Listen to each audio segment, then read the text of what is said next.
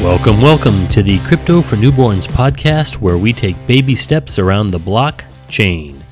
I'm your host, Biff Laurie, and this is episode 7, where we'll dive into NFTs. So what's an NFT, you ask? NFT stands for non-fungible token. Yeah, that doesn't really help a lot, does it? It's actually easier to first tell you what fungible means. For example, Bitcoin is fungible. I give you a Bitcoin, and you give me a Bitcoin. Fundamentally, those Bitcoins are the same in value. There's nothing special or unique about the Bitcoin I gave you compared to the Bitcoin you gave me. The Bitcoins are mutually interchangeable. Fiat currency is also fungible. I give you a $5 bill, and you give me a $5 bill. Those two $5 bills are mutually interchangeable. So, as I'm sure you've been able to surmise by now, non-fungible items are the opposite. I give you the Mona Lisa by Da Vinci, and you give me the Birth of Venus by Botticelli. Both are works of art, but each of those works of art are non-fungible, one-of-a-kind, exclusive. Non-fungible tokens are one-of-a-kind, exclusive. I think the definition as stated on Wikipedia says it succinctly. A non-fungible token, NFT, is a unit of data stored on a digital ledger, called a blockchain, that certifies a digital asset to be unique and therefore not interchangeable.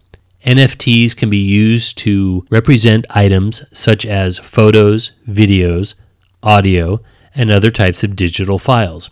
Access to any copy of the original file, however, is not restricted to the buyer of the NFT. While copies of these digital items are available for anyone to obtain, NFTs are tracked on blockchains to provide the owner with a proof of ownership that is separate from copyright. The way I look at an NFT would be the example of you go to a museum to look at a great piece of art, but you're not the owner of it. The actual owners, you'll see it, you'll go and it says on loan from Mr. and Mrs. blah, blah, blah, or from this foundation. The owners, what do they do with the work of art? They hang it, they look at it, and when it's hanging in the museum, then everybody looks at it. But they're the owners, but we still get the benefit of enjoying the work of art. For the owners, though, it's an asset, and I think that's the big difference between owning an NFT and viewing or listening to an NFT. Some recording artists, for example, are releasing new material as NFTs. DJ and producer Blau auctioned 33 NFTs of his work, including a special edition vinyl record, unreleased music, and a custom song with creative direction from the buyer. The latter was sold for over $3.5 million. As you can imagine, celebrities and athletes are also jumping on the bandwagon.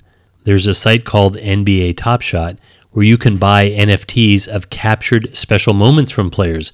For example, that game-winning dunk or a block shot that sent the game into overtime. One of the issues that's arising is the exclusivity aspect.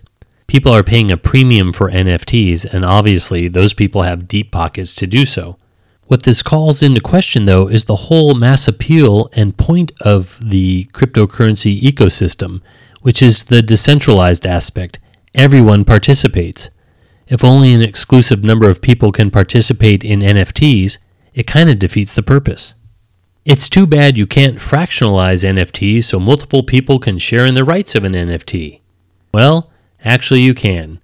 You can buy and hold a percentage of an NFT. Like other assets, there are legal issues and governance issues, etc. There's an interesting article in the National Law Review about the legalities of fractional NFTs, which I'll include in the show notes. Regardless of dissenting opinions, though, the market is getting flooded by NFTs.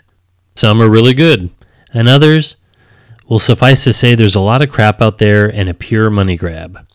For an in-depth look at NFTs, I'm going to refer you to an episode from one of my favorite resources, the Bad Crypto Podcast, hosted by Joel Comm and Travis Wright. They really drill down on NFTs, and it's worth listening to their podcast at over an hour in length. They're entertaining, so the time flies by. I'll provide a link to their episode on NFTs in my show notes. Those two guys also host a new podcast called The Nifty Show, which is all about NFTs, so definitely check that one out, and I'll provide a link in my show notes. So where can you acquire NFTs? All over the place. I'll include a link in my show notes that lists several different marketplaces. And the big auction houses like Christie's and Sotheby's are getting in on it because, as I mentioned, some of these NFTs are selling for a premium and the auctioning strategy can drive up the price significantly. What are your thoughts on NFTs? Email me your questions, comments, rants, and raves about them to biff@cryptofornewborns.com. I'm your host, Biff Laurie, and you've been listening to the Crypto for Newborns podcast, where we take baby steps around the block. Thanks for tuning in.